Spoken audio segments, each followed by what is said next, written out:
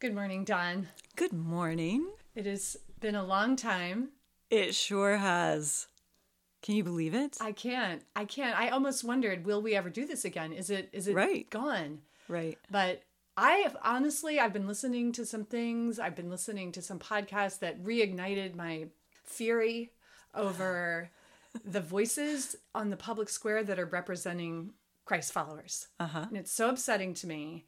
And then when you hear secular folks talk about Christians as if they're all in this one bucket, and it doesn't even begin to represent the scope of people that are Christians, even in our country, let alone globally. And they get all the media space, and it really upsets me.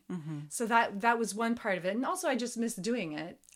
Even though I have a lot of responsibility at church and I have a voice at church, it's really different because I very much come under the authority of that space. And so I'm learning and I do what they ask me, and I am still me, and I'm saying the things that matter to me, but it is contained, very contained compared to this.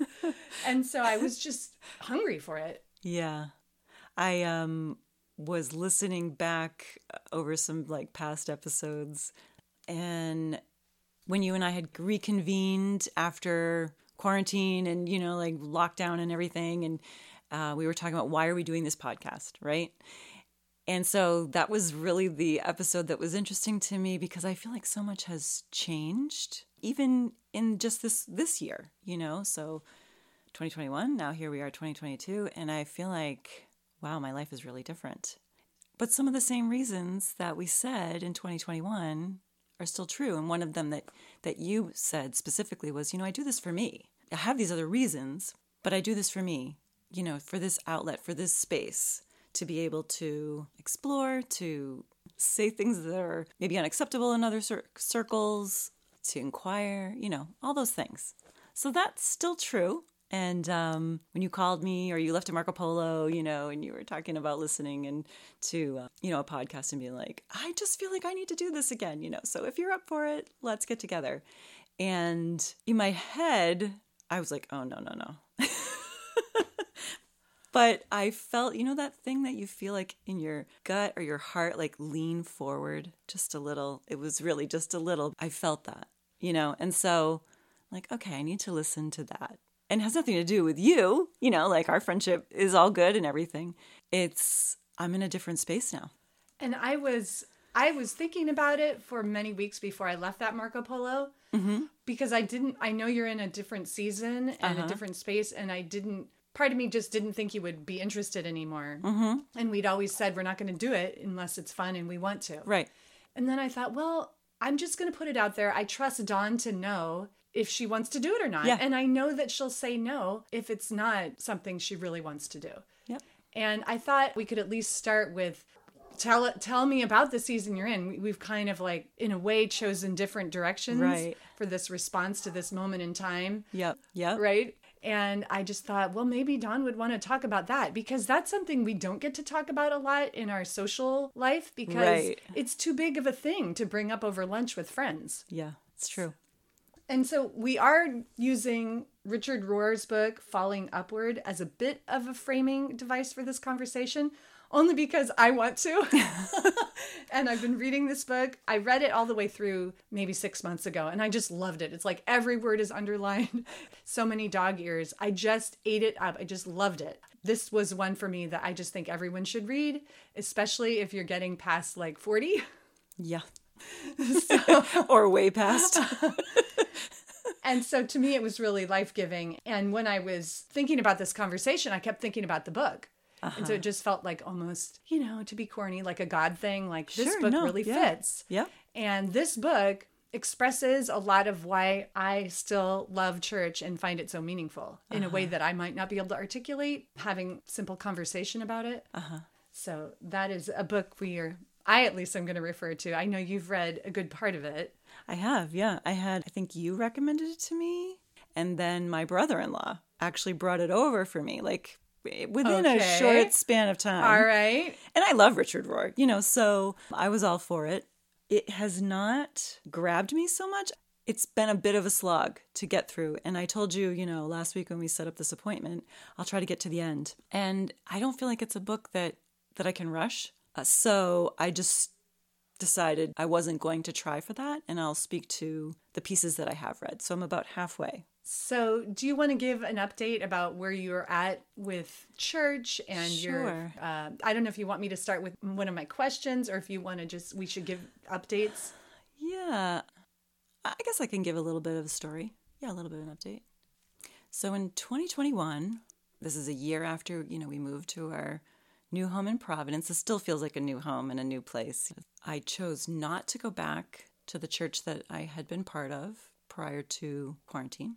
And I resigned from all of my, ministry duties at that time. And with everything that I was taking in, I was doing like an anti-racism cohort for white people, class. And then last year did Matthew Vines has a course for inclusion for gay people in the church. And so I did that course and different things that I was reading and different things that I was at least paying more attention to than I have in the past on the news. Anyway, all of that, what I was doing for church, to use that word, I was going to a nursery every week, with plants, and that was my church. My daughters or whomever would go with me, sometimes Doug even, and we would have coffee and I would bring whatever book I was reading and we would sit and have conversations, the kind of conversations I like to have, about more than just what do you have going on this week? How are you doing? And what do you think about? And that was, if I had to name a place, a church, that was my church. And I've heard other people say things like that, oh, when I'm out in the woods, that's my church. And I get that. I certainly get that. And I get it even more now because I've chosen not to go back. And it's very strange. It's so strange. I've written about it and journaled about it. I've, talked to my family ad nauseum about it. And I'm cautious about what to say, but I know I'm going to say things today that a year from now, I'll be like, oh my goodness, Dawn. So part of where I'm at, I feel like is in response to, I hope it's not a reaction to, do you know what I mean by the difference? Yeah. I hope it's a response and not a reaction. I don't really know. I'm furious with, I'll just say the evangelical church. That's the one I know. And maybe it is that media is capturing the worst parts. That could be true. But I feel like I know it well enough to have seen behind the curtain somewhat. And, some of that media attention is warranted. And I know this is going to sound, I don't know if you went through a period of time, when I was in my 20s, I went through this time where I blamed my parents for everything, right? Everything that was, a flaw in me or a regret that I had, it was their fault, right? And I, had to work through that whole thing until I could own it. And I kind of wonder if that's where I'm at with church. Shame on you, is how I feel. How could you be part of this? How could you set up all these structures that are so harmful to people? I mean, there was a time when the word patriarchy didn't even mean anything to me. And now it's almost all it's like I taste it when I am in that, I'm not ever in that room, but when I'm around folks, who are in it, in it. And I have a radar for all of that, that maybe makes me a little more sensitive to it. And I just felt like I can't be part of this anymore. And this is the silliest thing, but it is how I feel about it. It's not a great explanation.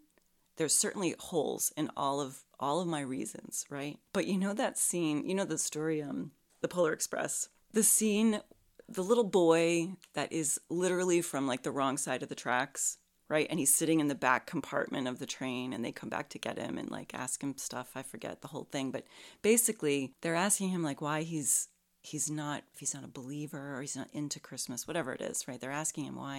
And he just looks at them and says, Christmas doesn't work out for me.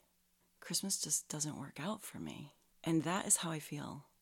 Church just does not work out for me. I have listened online, a few times. At one point I did like a Facebook Live thing, and someone who I haven't spoken to, not that I'm not speaking to, but like I haven't seen in years, did that like wave thing to me, and I was mortified. Like here I am thinking that I'm like anonymous sitting in this like Facebook Live Sunday morning thing. So I've done a few of those, and inside I'm cringing. I feel my stomach churning. I feel it's a familiar feeling from when I have been sitting in the room at church, and I want to, this is arrogant, correct things. I want to say, don't say it like that, right? I'm tired of doing that. I wanted to see what would happen. Like, what if I just live? What if I stop wrestling with all the things that are wrong with this structure, this institution, and I just live? And that's what I've been doing. So, there. That's the nutshell. Well, not a nutshell, but that's the best I can do, I think. Thank you for sharing. And like I said to you ages ago, like, I know there's a lot of baggage around. I know for me, like when people have left my particular church family, it's been sad for me because some of my favorite people over the years leave, usually for other churches or sometimes just because they're done. Mm-hmm. And that makes me sad just because I miss them. And I think there's also just church baggage around that, right? Mm-hmm. Yep. But I said to you several months ago, and I'll just say it again, that I completely trust God for the journey that you're on. And even Dallas Willard in that, remember that audiobook thing that I just kept listening to? I can't remember the name of it. But anyway, he said in that, and I remember gasping when I heard it, if you're not hearing the voice of God in that expression, in that experience, some people just need to step away. Yeah. I was like, oh my gosh. I remember that too. I completely trust that season for a lot of reasons. Yep. So I just want to say that. Thanks. And I think, I have this advantage that I came to faith later. Mm-hmm. So I already kind of came to it with so much skepticism and so much like, well, I like this part and this part is meaningful to me, but that part, like, I don't know. And so I got to go through all that, like, as I decided if I even wanted to be a Jesus follower. Right. And it's such I'm a jealous gift. of that, by it's the way. It's such a gift. And I think about my kids and, I think our particular church family and our life and our moment in time, it's been really great for our family. I think otherwise to leave my kids, especially with COVID and the isolation and just to have the only container that they're growing up with. This is where I think Richard Rohr's book is so interesting. Like he talks about that most people thrive more. They can get to that mature, shining, a true elder if they have a firm container for the early part of life, right, with rules and right and wrong and structure. Right. And then later you throw it out. He even gives the example of the 10 Commandments that, you must honor your mother and father. That's a first half of life, really important rule. But then Jesus says, you have to hate your mother and father if you're truly going to follow me. And that's a second half of life command. I don't know if it's a command when Jesus says that, but that is so exciting to me. And then I think, okay, because I do worry sometimes like that my kids are going to have some of the scars that you have. Mm-hmm. And I try to mitigate it by having conversations. Mm-hmm. I often wonder if my children were young, like yours, would I still be in church? I don't know the answer. I think it's more likely yes.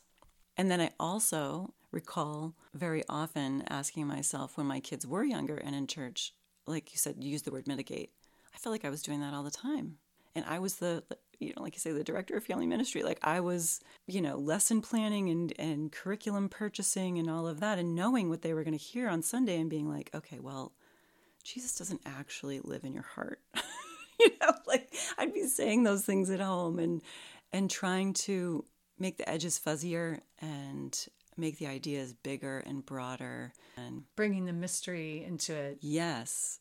And certainly I worked, to do that also on a Sunday morning, but like you say, it's a contained container. Yeah. And I remember thinking like, I think I might have asked the pastor one time, do they just have to as kids, do they just have to learn it all first before they can change it? And he was all in favor of that, yeah, they need to know you have to learn. He basically said you have to learn to read and write before you can do Write a poem. do the big things. Yeah. And so I sort of leaned in on that idea. It gave me comfort. So I don't know, because you can't live two lives, so you only know the way you had it, and this is where we are. Maybe you're giving them the best of both worlds, because they Well, did have that goal, container, right? And That's now the they goal. have no pressure from you to Yeah. do anything, and so now they can freely choose what they want, and there's no Right. judgment from you. No, I mean, I hope not. Like, time will tell what they actually choose. You know what I mean? Like, you never really know how far your kids are going to push you until they do it. And you're like, oh my God, I never thought we would be figuring this one out. So I wonder, we'll see. I have a question for you. Okay, go ahead. So, do you still, even though you've stepped away from the sort of structure of church, do you still consider yourself a Christ follower? Or also, like, I had these other phrases that might be more juicy. Do you still experience yourself as connected to the larger kingdom of God? So I probably wouldn't use the phrase kingdom of God anymore. In fact, I haven't. Like, when I read your question, I was like, that's what's weird about being where I am in my life, is that phrases that would have rolled off my tongue now are somewhat jarring to me when I realize, like, wow, I haven't thought about that in a while like that, It's funny because I thought that one would be more universal than Christ follower. I kind of figured, yeah. Because it is to me. Right. And so I probably... Because it's more metaphorical to me than Christ follower. Right. I mean, I probably will always consider myself a Christ follower. It has changed. So you did, I think, say, like, do I consider myself in Christ? Or there was some part of the question like that. And, we talked about the Universal Christ, like Richard Rohr's book. And I've read that book probably 3 times now. So it probably would describe more of where I'm at. And these are the words that I use with my kids. We do say the universe now, more often than God. We do say, what would love do? So those I consider like universal Christ kind of concepts, to take something that maybe would have been more specific and bring it out into a more universal type of, language. But we do still say, like, well, what would Jesus say about that? I still have a lot of questions about, like, do I actually understand what Jesus would do? Do you have any questions for me? I do, yeah. I wrote them down somewhere. Yeah. Okay. How does your awareness of the harm done by the church, historically and in the present, affect your commitment and love for the church? Or what do you still find beautiful about it, and what do you do about the ugly stuff? I think this is such a great question. It's really hard. And just like you said a minute ago, there are times when I ask myself, what are you doing here? Mm-hmm. Because I feel that I can think of a moment recently where I was in a meeting and I felt that feeling of how can I communicate with them? It feels like I'm speaking a different language. Yeah. And I know they think they want me in the room, but then I think maybe they don't really want me in the room if they knew the thing I'm trying to tell them. Mm-hmm. Or the thing I'm trying to open up. But then I really do, like this moment in this meeting, and this has happened to me several times in the same conference room, because that's where I seem to feel it feels the most stark to me. Mm-hmm. Like the what are you doing here feeling? Because it's not just like in the church in that big way, but it's in this meeting. And I just really feel that still small voice saying, they need you. And I know that sounds really arrogant, but I hear it, they need you. They need you. I'm going to trust that on some level, they need me. Mm-hmm. So my as I thought about this question, I did kind of think of it in terms of my personal reasons, which I already talked about a lot just in our introduction. But also, I do feel like over history, in the end, the church has done more good than harm. Mm-hmm.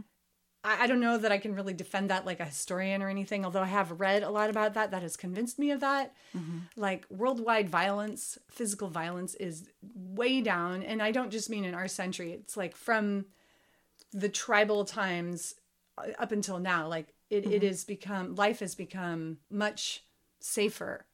even just having enough peace in a community that people can develop their intellect, which is God-given, that to be able to create things like medical interventions, like surgeries to save lives, all of that stuff, like that cannot be developed if you don't have a community that has certain structures so that people have energy and space and calories to develop their intellect and some of those other things that we take for granted. Like, I think it's all related, sort of like Phyllis Tickle's thing, that we're in an upheaval now.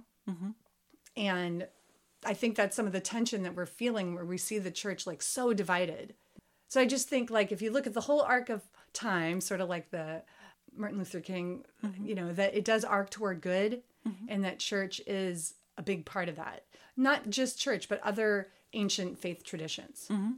And so sort of in the big arc of history, even though we might be in a moment of time, especially in our culture, or a lot of that harm is being exposed, especially like if you just think about the Catholic, you know, sexual abuse scandal, like that's something that was happening that wasn't brought to awareness. And now it has been brought to awareness. So we're feeling it and dealing with it.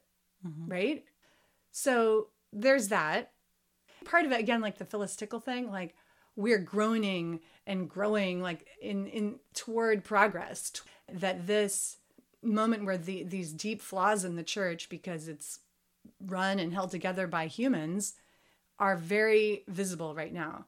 And they're creaking. Like, I don't know what's going to happen. It's sort of a darkly exciting time. But I do feel like I think about Phyllis Tickle and that sense of, oh, we're in it. Like, this is the thing. It's breaking apart and it's going to be something new. And I want to be part of that. That leads into one of the personal reasons is because I grew up in a secular setting, a lot of the adults in my life were just kind of on autopilot, kind of coasting, kind of not questioning. They didn't have an apparatus for challenging themselves, just coasting. Life wasn't always easy, wasn't that hard, comfortable enough, didn't care to wake up. I feel it in my own life too as a parent. You know, you kind of get behind a little and you feel like the cart is leading the horse. And I don't want to have a life like that where I just coast along because I'm, you know, in my moment of time. And so I have these values and these ideas and I don't question anything. You know, I want to be in the thick of it. And for me, life in the church gives me that. I still feel, and this is something I'm just thankful for, that's just a gift, and I don't know what else to say about it, is I still feel joy when I walk in the room. I feel joy. I love the music. I love to be a part of the music. Sometimes the music, actually many times the music ministers to me more than like the sermon or whatever. Although I find both to be great for me in terms of challenging me and digging deep, even if it's that I don't like the way the pastor said something. And then I question like that, like my response to it. And that's good for me. I feel like it keeps me alive. It keeps me smart in a certain way. Like I just think, especially as a mom, it's easy to just get like a little, I guess just foggy. And I hate that. I'm so thankful because I know it's just a gift. I can't explain it. Like, why do I feel joy when I walk in the room and another person just feels like nothing or worse? Dread. Or they might feel even like they're checking the box as you, you know, that this is what I do. This is what I should do. And so here I am. And I have friends that have that vibe at church. And again, I don't know if it's partly because of just my personality or because, again, I chose it. Like I chose it against all odds to be part of a church family and to be a Christ follower. And so that's my long answer to that. Well, thank you. So do you think you will ever want to be part of a church community again? And if so, what would you wish that church community would look like? The easy answer is I don't know. I was talking about this with a friend earlier this summer, and she's just gone through her second divorce. But I think it was her that said, you know, like what I was describing about how I felt about church. She's like, that's exactly how I feel about marriage. I was describing how I had gone through like being brought up in church and kind of left that idea and moved away from my familial home, you know, that was kind of governed by that church, and went to my own church of my choosing, and then got into leadership in that church, and then left that church to start this new thing that I thought was going to be different and that was going to mix it up, be unafraid, not be concerned about numbers, butts in the seats, not look to buy a building and build an empire. And I felt like it was like baking a cake, and we were putting all these ingredients in that I thought were different. And then I realized, like, out popped the same exact cake. Like, it is still a vanilla cake. And just feeling disillusioned is the right word. And I know when I'm saying these things, I guess I just want to say, I'm trying to be honest.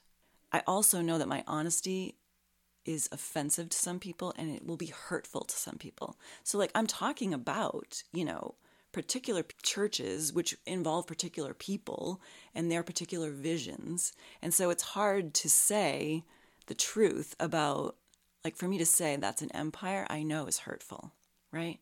And the people who are pursuing that vision don't see it that way at all, and yet that's all I can see. So that's a hard place to be, right? Like, these are people I love, and yet we're in that weird, like, are we friends? Are we not friends? They'll text me like, and I'm going to ramble now, but like, I know how it feels to be in church and have people leave. I also know what goes through your mind about the people who leave. Depending on your relationship with them, depending on how it all went down at the end, there are things that get attached to those people, like, oh, well, that's the reason. And I don't often remember having any type of self-reflection about them leaving.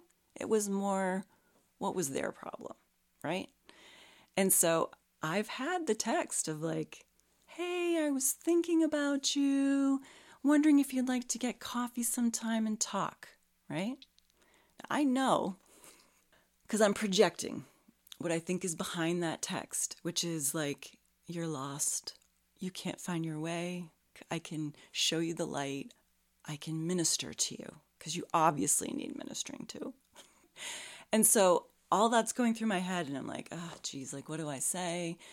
And I am typically, because of my introvertedness, not one to be like, yeah, that'd be great. Like, I'm always sort of like, do I do this? Do I not? Whatever. And I was like, no, I'm going to do it.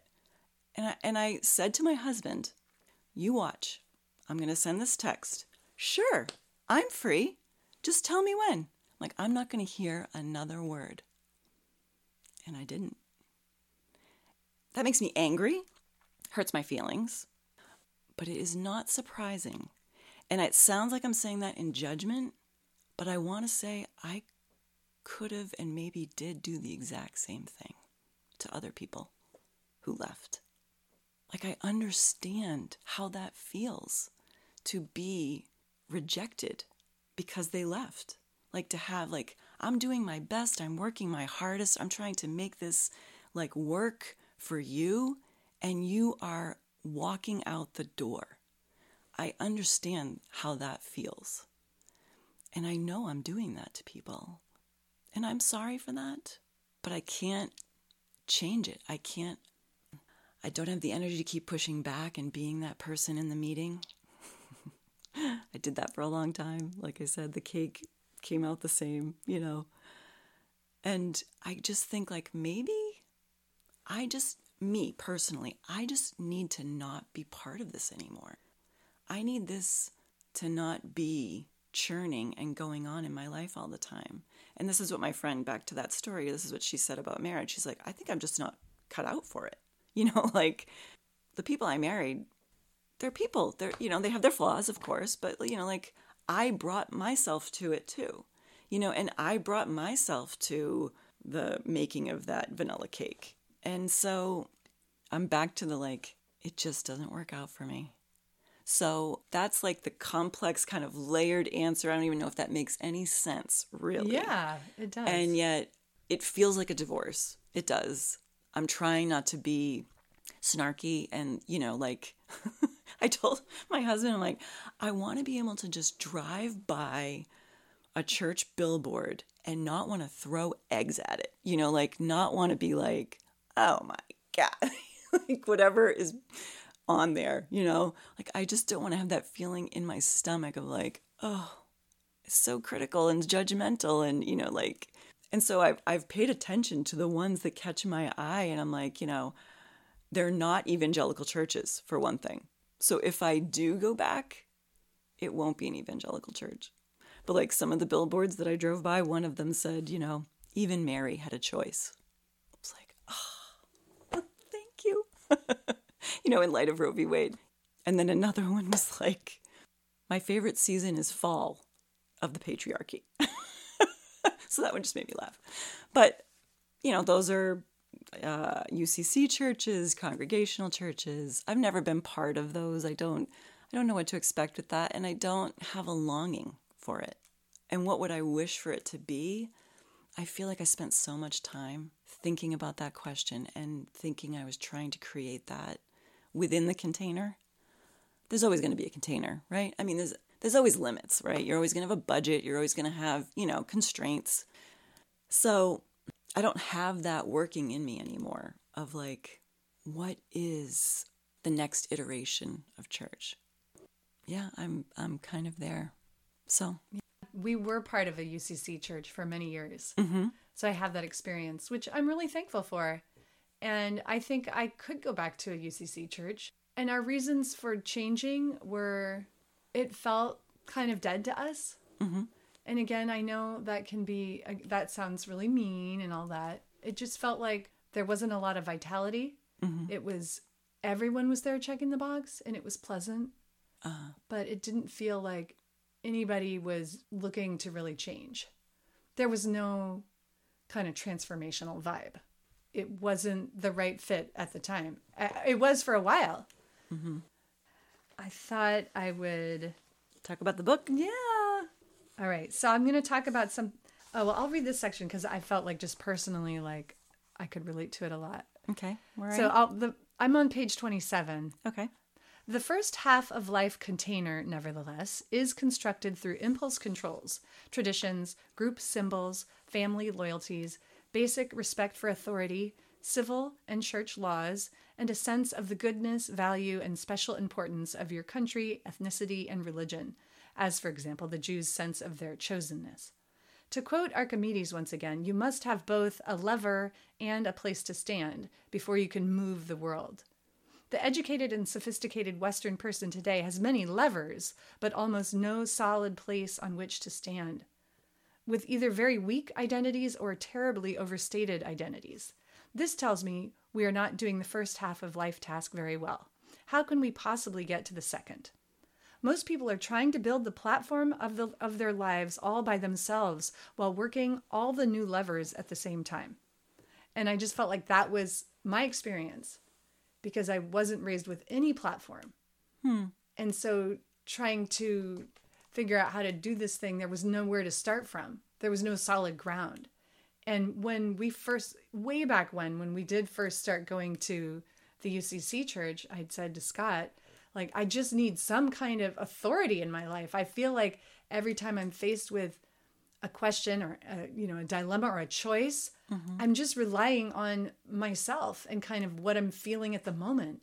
And at the time, like, it's not enough. At least it really felt like not enough at that age. That you need connection, at least to the elders in your community. And then he does have some really interesting and beautiful things to say about the importance of elders and how in our culture right now, we're not like developing a lot of elders because so many people never get to that second half of life in terms of the spirituality part of life. And again, I'm going, yes.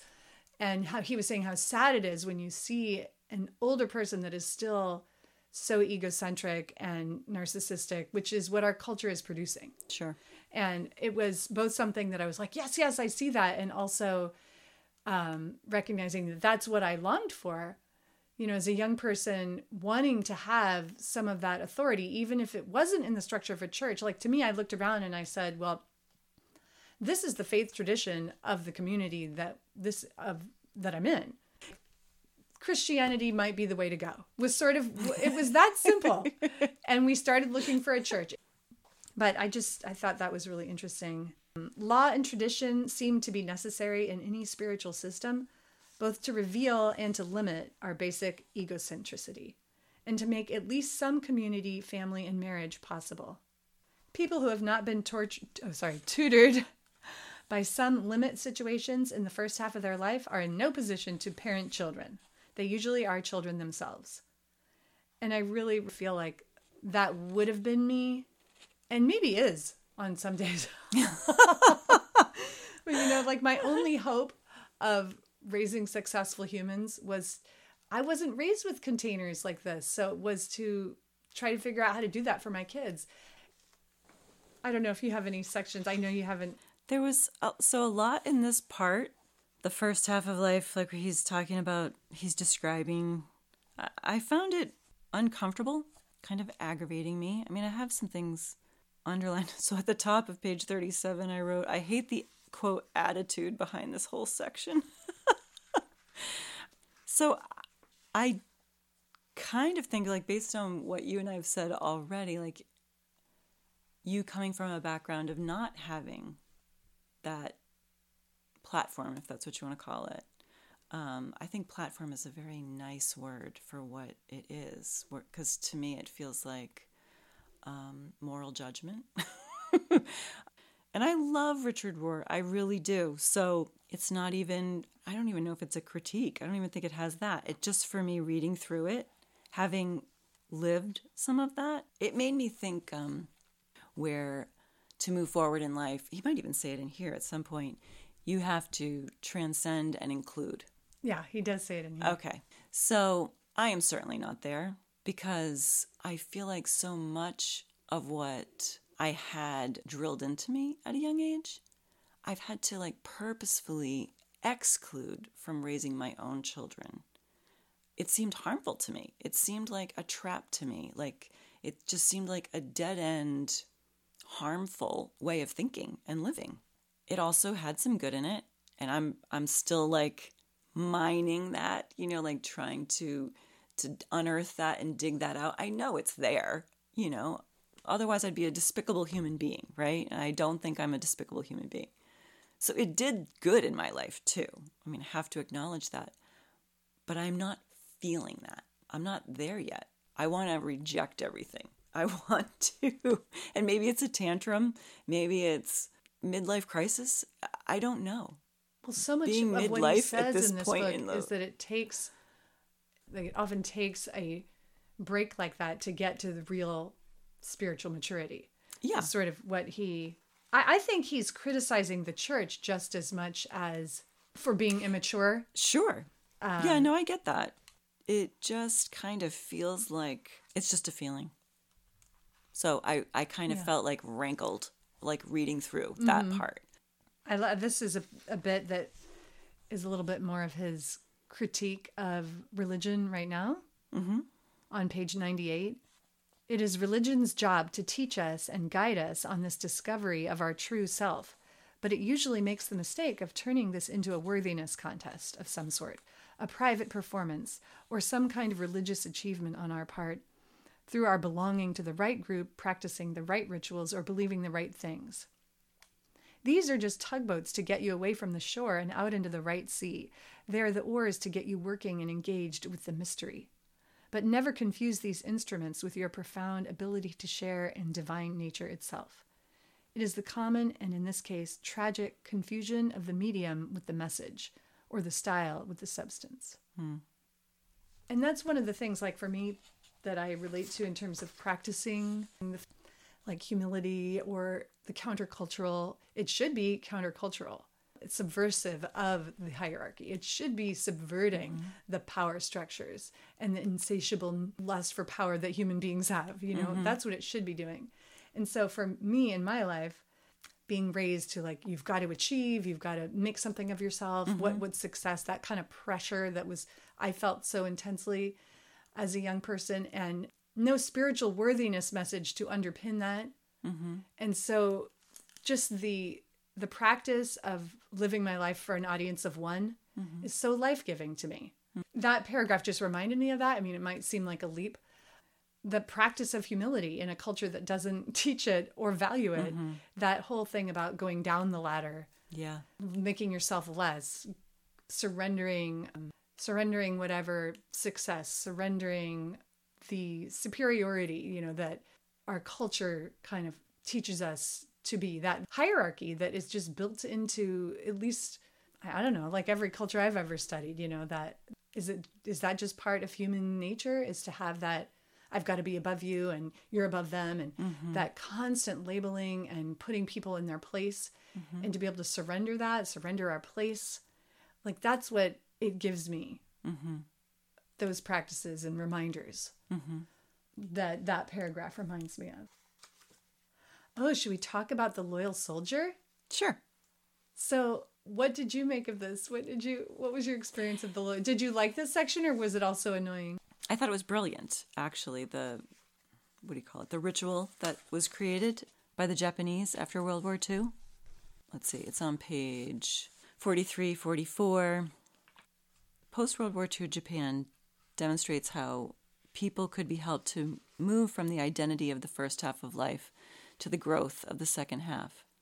In this situation, some Japanese communities had the savvy to understand that many of their returning soldiers were not fit or prepared to re-enter civil or humane society. That's page 43.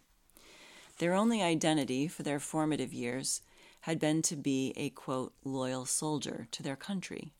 They needed a broader identity to once again rejoin their communities as useful citizens. So these Japanese communities created a communal ritual whereby a soldier was publicly thanked and praised effusively for his service to the people. After this was done at great length, an elder would stand and announce with authority something to this effect. The war is now over. The community needs you to let go of what has served you and served us well up to now. The community needs you to return as a man, a citizen, and something beyond a soldier. And I wrote next to that, this is like motherhood, where you become a loyal soul, like you just are doing the thing all the time, and it shapes you into a certain type of person, or, like a person that you didn't know you necessarily were. And you need to be called out of it sometimes, I think. And like you said, shake me, like wake me up that this is not all I am. Not that motherhood isn't beautiful and valuable and all of that, and there are moments in it where you feel that. Most of the time you don't, I think, or a lot of the time you don't. It feels mundane, it feels hard, it feels unseen. We've talked about that. And you need someone to remind you of who you are.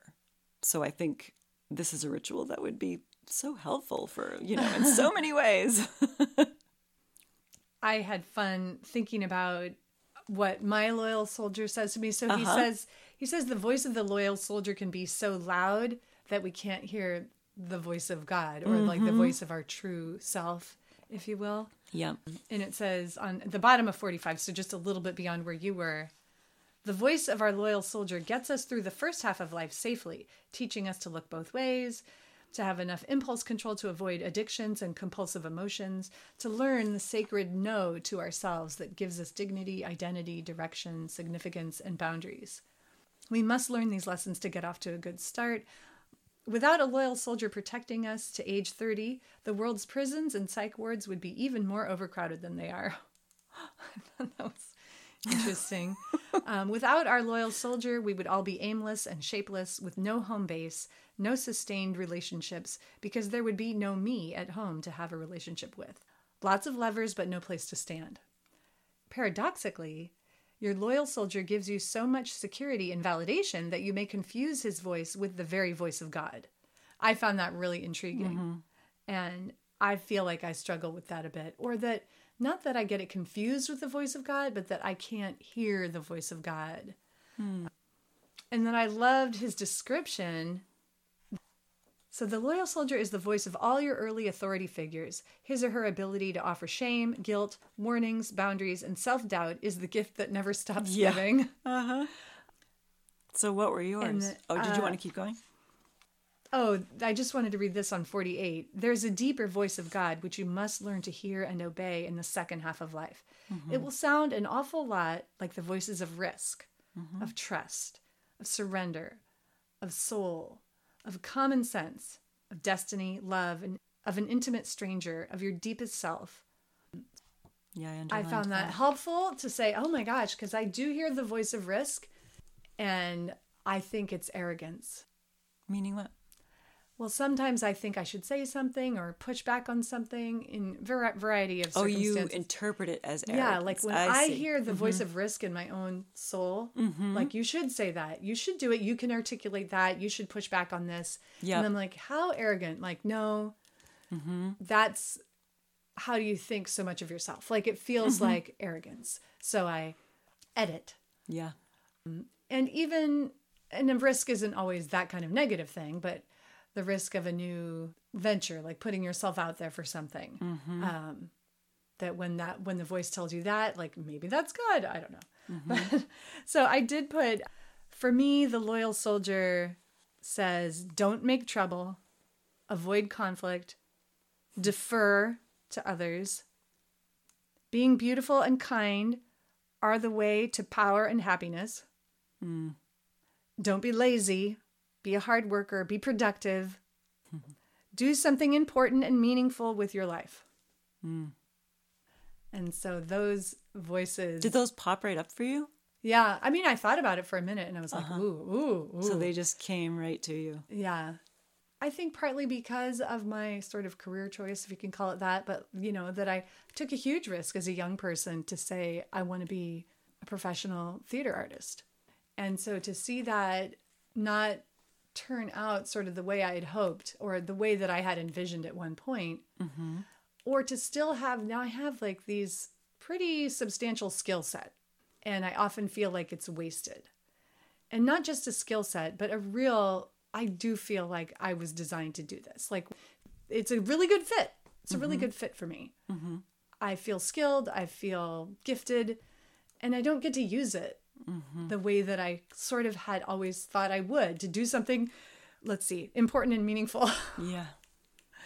And so because of that choice, the idea that nothing is wasted in God's economy, that he sees everything, that those things are really, they buoy me up.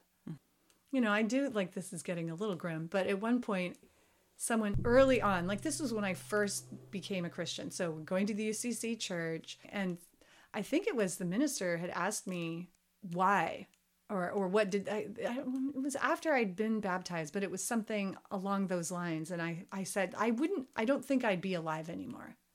That's how much pressure I felt as a young person and how aimless. You don't think you'd be alive anymore if what? If I hadn't started following Jesus. Okay. I really don't think so. I believed that lie so loudly that if you don't do something meaningful and important and you don't succeed in this certain way, you are a waste on the planet. You're a waste.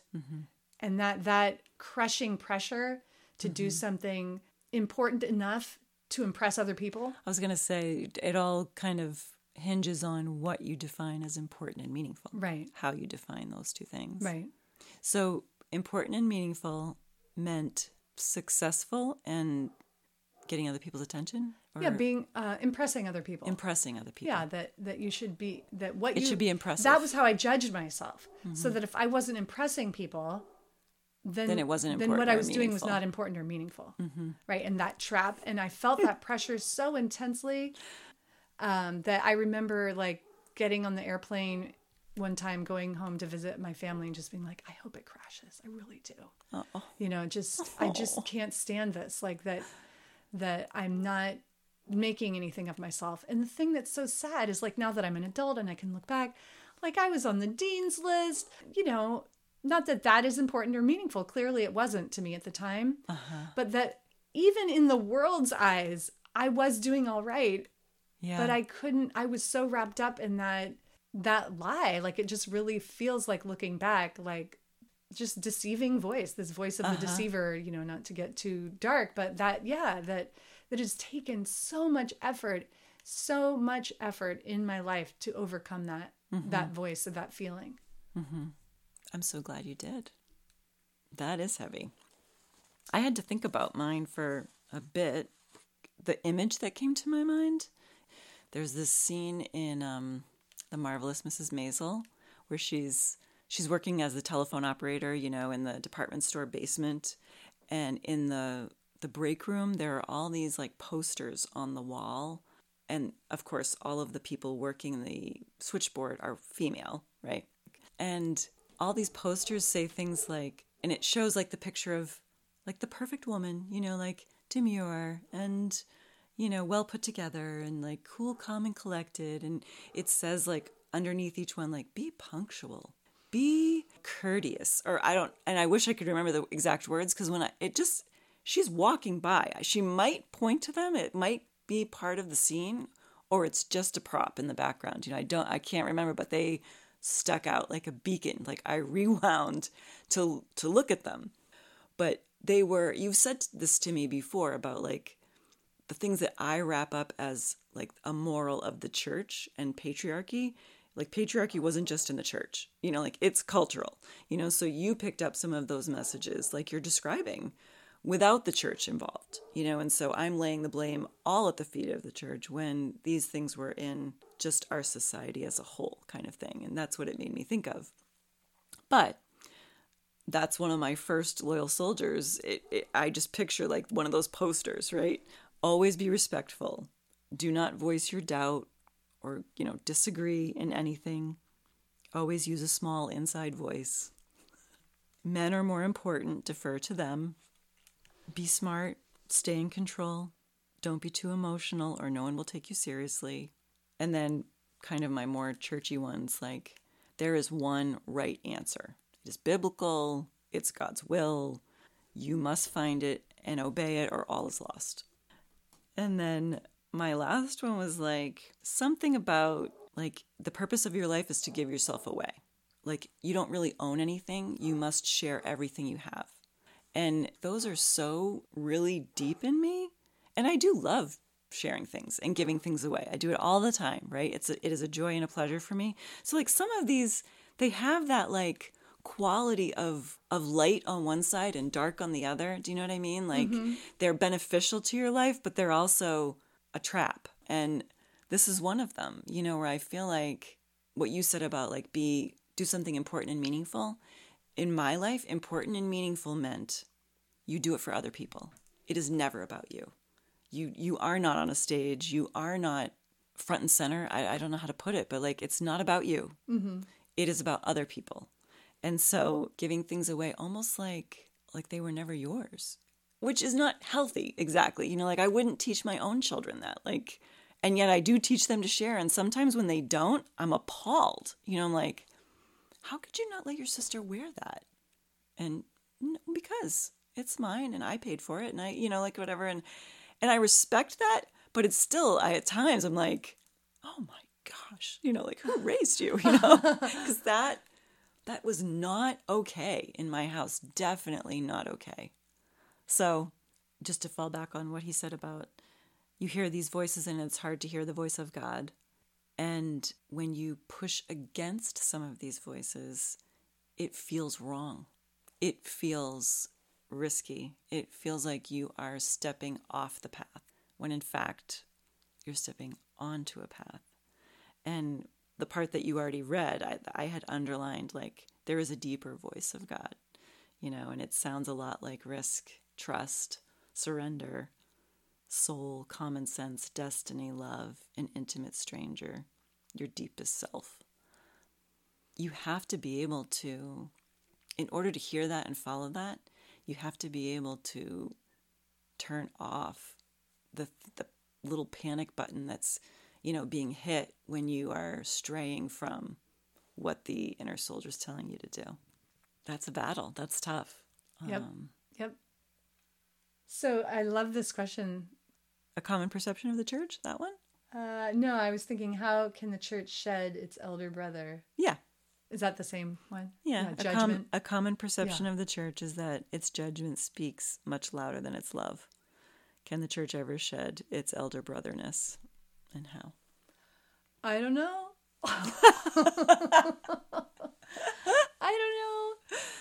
Well, yeah, I feel like this is some of the things that we have been talking about for years. Yes. And like you said, with the cake, like trying Yep. to do it differently and it pops out the same. Yep. I think there's some of that in my experience as well. Mm-hmm. And I still have hope. I still like have fantasies about different kinds of church expressions and experiments with that. And even if it's not church, like this, this is the conversation. This is the eternal kind of tension. And we're free here because this isn't a church. So in this space, doesn't that kind of break your heart when you say it? We're free here because this isn't a church.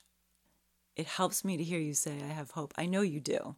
Like I can even see it on your face. I can hear it in your voice. And that makes me happy. Like we need that. I'm interjecting and I wanted you to finish your thoughts. So I'm sorry. No, that's right. I do have hope. Mm-hmm. For new expressions. Yeah, absolutely. Yeah. And I do think that is within the church, there is that tension. I think both are in the church as well. Like there's definitely, I think sometimes it can be even ridiculously morose on the other side where everyone's like, oh, I'm a terrible loser. I'm such a sinner. And all, like you kind of, there's that overplaying of the prodigal part too. Yes. So it's like, yeah, no, God loves us where we are, come as you are, all of that. That's true. Mm-hmm. So I don't know. I think we live in that tension, but it's also, I think all of these places have their containers, their rules, and this is a uniquely free place. Like in my family, there's a lot of things I don't do or say because I'm a mom and I'm a parent and I'm a wife and all of these things. I'm careful. Mm-hmm. But same thing with, a business or a creative enterprise, like when I am in a play, there are rules and you are not free to just do whatever you want. So I mean that this is really unique, not just outside of the church, but outside of all of these places. Yes, I get that. I wish it was a little different in the theater sometimes. How should we wrap up here? I don't know. Do you want to recommend some book? Well, I'm just going to say, I haven't done the reflection questions for the last several episodes just because it's sort of a lot of work and I felt like nobody ever looked at them probably. But for this, I am. Okay. Because I just thought these questions were really interesting and juicy. So I am definitely going to do reflection questions for this episode. You could go to our website, giftgirls.blog. And Facebook, what is it, Gift Girls? I don't know what it is on Facebook anymore. It's been so long. Yeah. But anyway, the website is definitely a great resource because it will have all the questions. It'll have, of course, previous episodes and all of that. Do you have any way you want to end this? I don't really. It's funny. When I was, like I said, I was listening back to some of the older episodes and, thinking about like all the things like, oh my gosh, I laugh so much on these. Like I sound like a giggling idiot. And then typically, like Tanya usually asks me to pray at the end. I'm like, and I haven't prayed out loud in a long time. So I don't know. I think maybe you should pray this time. Okay. Okay. All right. Mother, Father, Creator God, thank you for this time where Don and I could be free to talk about these things. We thank you for this space and this tiny community. Amen. Amen.